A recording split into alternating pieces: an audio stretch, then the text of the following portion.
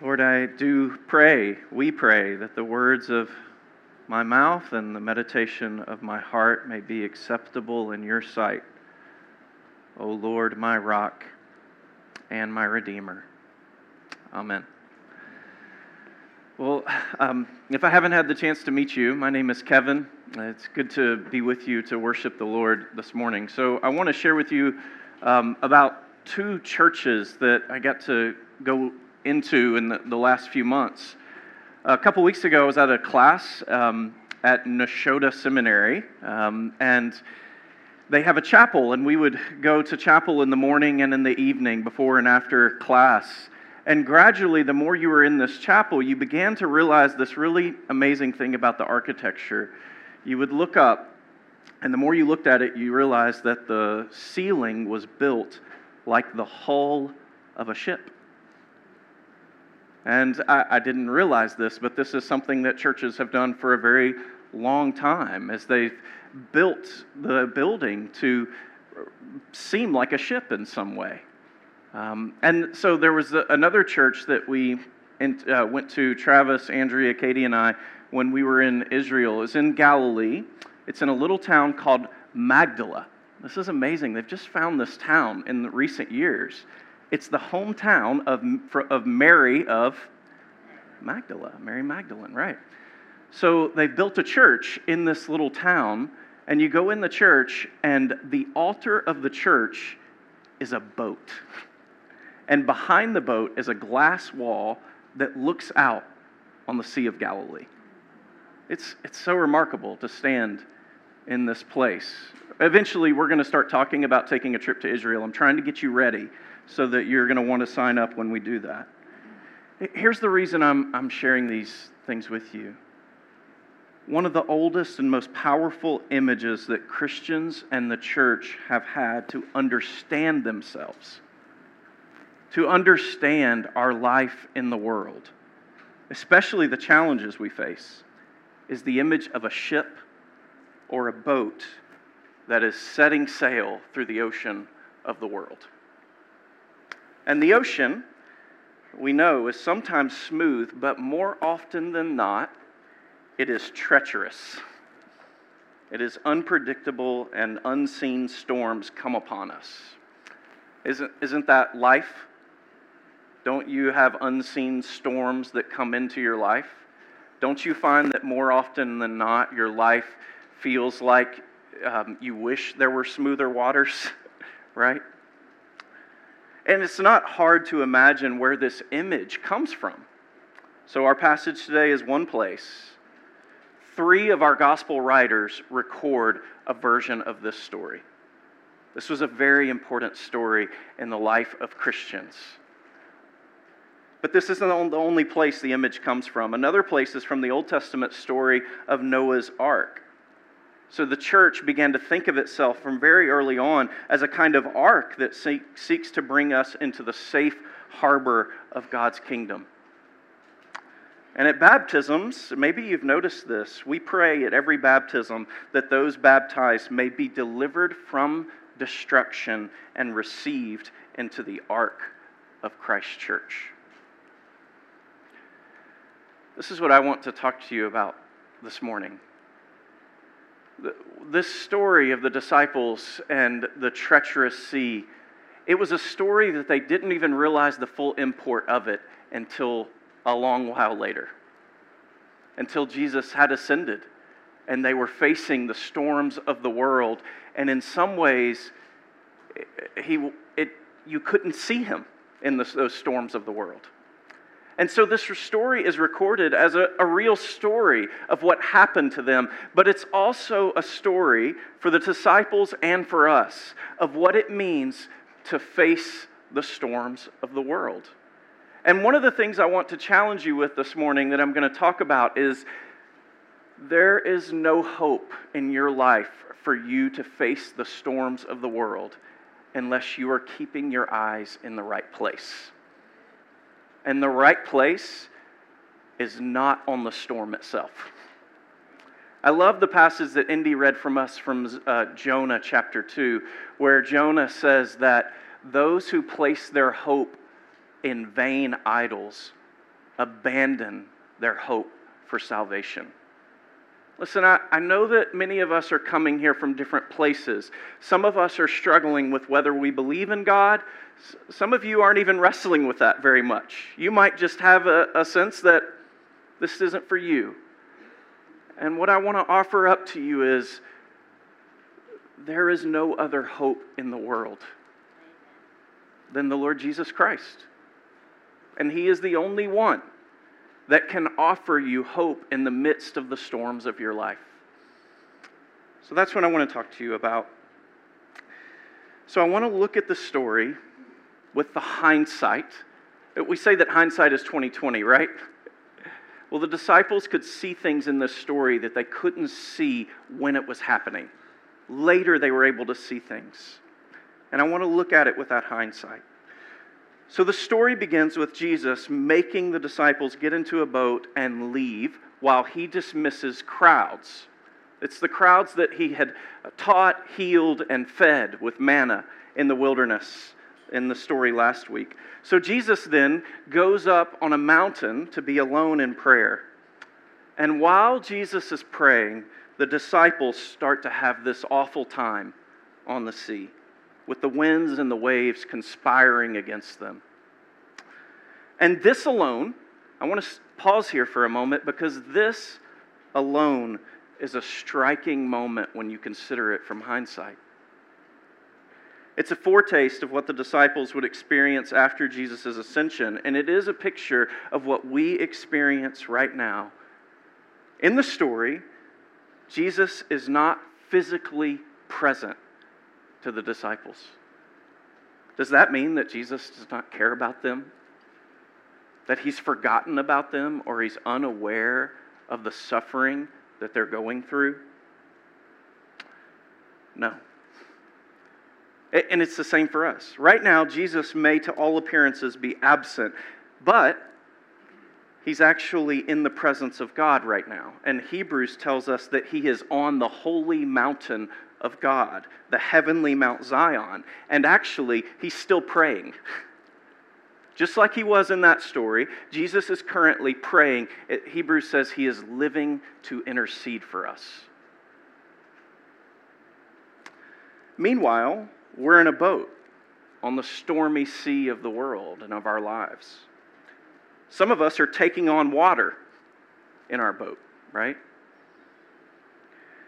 When you look back on church history, there are very few eras when the waters have been calm. And I would not say that the waters are calm right now in our lives, are they? In the life of the church? And it is the case that more often than not, the church and God's people face tumultuous waters. Sadly, we have to confess, sometimes the church helps to create the tumultuous waters. What do?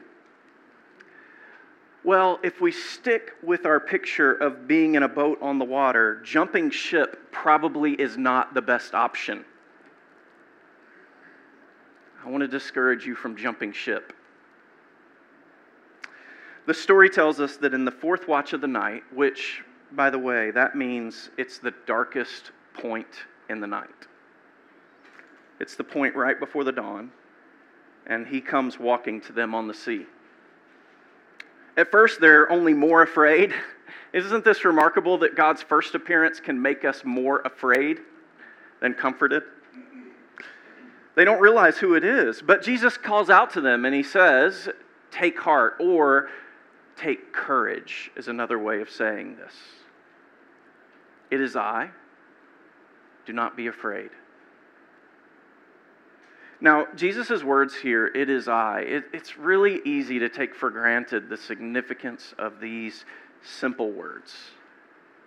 The words are ego, I, me. Can you say ego, I, me? Yeah, this is where Lego comes from. Ego, right? No. These are the words for I am. It's me. I am. Jesus here is using the name that God gave to Moses in the book of Exodus. God has told Moses to deliver the children of Israel from slavery in Egypt. And Moses says, well, God, please do tell, who do I say sent me? And God says, I am who I am. Which admittedly is a really strange name, isn't it? But its strangeness is actually part of the point. You see, if God gave us a name for himself that was like any of our names, we would put him in a box, just like we do each other, wouldn't we? Part of the point of the strangeness is that God is saying he is beyond us and he is beyond our comprehension in every way. In every way. His greatness, his power, and also his fierce devotion. He is beyond us. His name is capturing his uniqueness. I am who I am. You know, in the gospel passage last week, as I said, Jesus showed the disciples that he could provide manna in the wilderness like God did in the Old Testament. Here, he comes treading on the waves, which is an Old Testament picture of God, and he uses God's name. What is Jesus doing? Jesus is trying to convince the disciples, and I want to suggest to you, he's also trying to convince you beyond any shadow of doubt that he is the God of Israel. He is the God who hovered over the watery chaos in the beginning and spoke order into the creation and beauty. He is the God who rescued his people from slavery in Egypt, who parted the Red Sea so that they could walk across on dry land and destroyed their enemies. And he is the God who miraculously fed his people and sustained them for 40 years in the wilderness. But on top of that, he's also Emmanuel, the God who's come to be with us.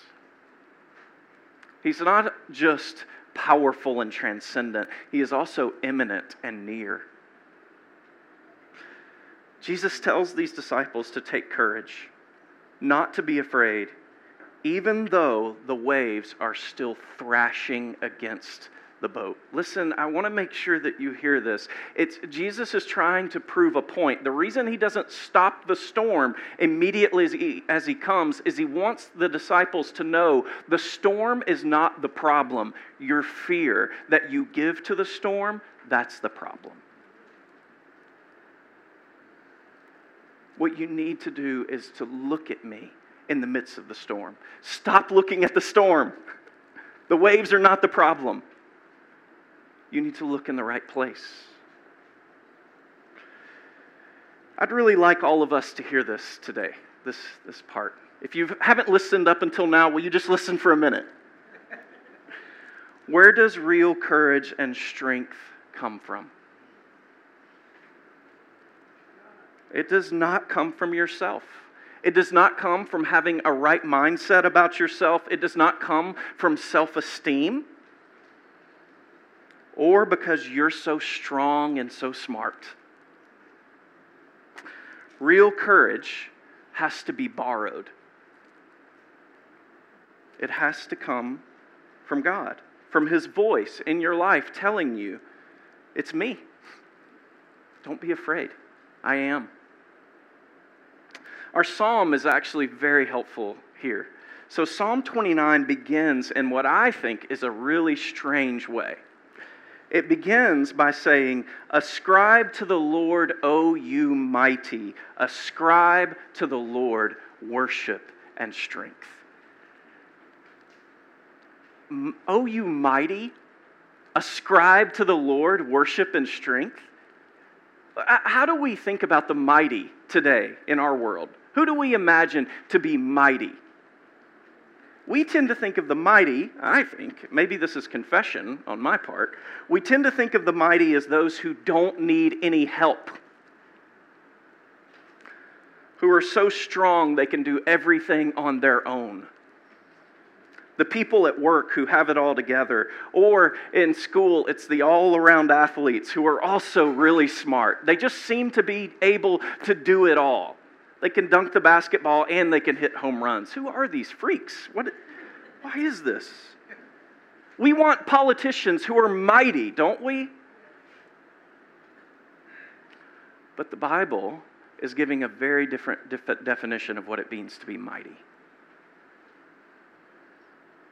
It's saying that the real mighty ones among us, the real courageous ones, are those who ascribe power to God and receive strength from Him. The last verse of our psalm says, "The Lord shall give strength to His people. The Lord shall give His people the blessing of peace." I really hope that you are not looking to other places to receive strength and peace. I hope that your attention is not captivated by the waves of the world. And if it is, I hope that you would be willing to tell God that and to say, "I want to turn my attention to you." Jesus is riding over the waves of the world. He's walking on top of them. He's not worried about them. I hope you're not worried.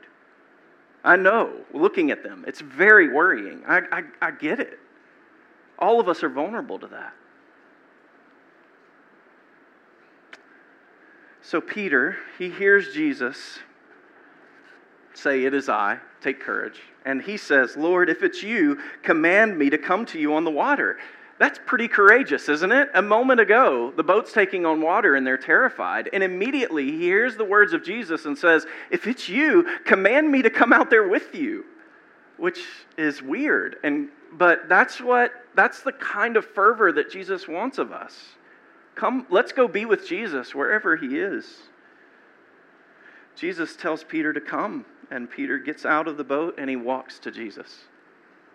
And the way that the scriptures say it, it's as if Peter gets all the way to Jesus and then he sees the wind again. And it's this classic moment, something that happens to a lot of us. Have you ever decided you were going to go on a grand adventure, take a huge risk of faith, do something crazy, and you decide to do it, and then halfway through you start thinking like in a wise way again, and you're like, what am I doing? That happens in the spiritual life too. We have some experience with God, and we're like, "God, I think you want me to do something crazy." And then we start out, and we get a little ways along, and we're like, "Oh no, what am I doing?" So Peter gets distracted. And he sees the waves and he begins to sink. And then he cries out to Jesus to save him. And you really do have to imagine in this moment that Peter could he could immediately sink and be lost. But Jesus immediately, he reaches down his hand and he grabs Peter and lifts him up. And I love what one person said about this story. He said, "First comes the deliverance, then the gentle rebuke. And that, perhaps with a smile on his face and love in his voice." Jesus calls Peter by this one word, little faith. "Oh, you of little faith, why did you doubt?" And in that, Jesus is just saying, you don't have to doubt anymore. Anytime you ask me to save you, I'm there. I love you. I will not abandon you to the waves. Peter and Jesus get in the boat, and finally, and only now do the winds die down. Only now. And the story closes with the disciples realizing, to a greater degree than they ever have before, who Jesus really is. They worship Him, and they say, "Truly, you are the Son of God." In other words, truly, you are the mighty one. You are the great I am.